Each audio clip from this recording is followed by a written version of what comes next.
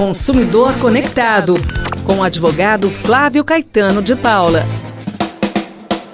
Segunda-feira, começo de semana, dia de receber Dr. Flávio Caetano para nos orientar com os direitos cidadãos. Oi, Dr. Flávio! Olá, boa tarde, Bel, boa tarde a todas e todos.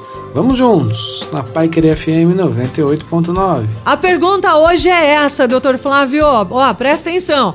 Comi algo em um restaurante, não me fez bem, eu passei mal. Eu tenho algum direito? E aí? Com certeza, né? Tem sim. Nós temos que receber uma alimentação com qualidade, né? Própria para o uso, ou seja, própria para o consumo.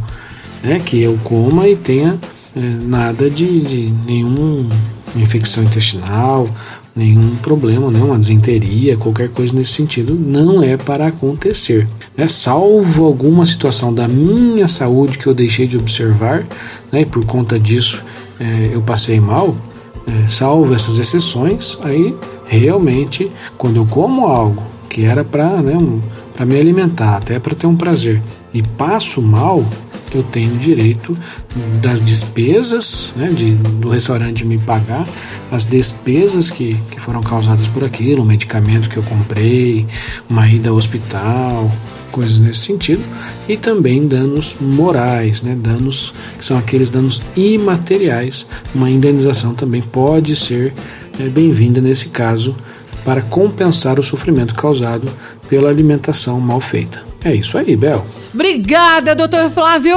Uma ótima semana, uma semana abençoada para toda a sua família. Um beijo, viu? Muito obrigado e até a próxima.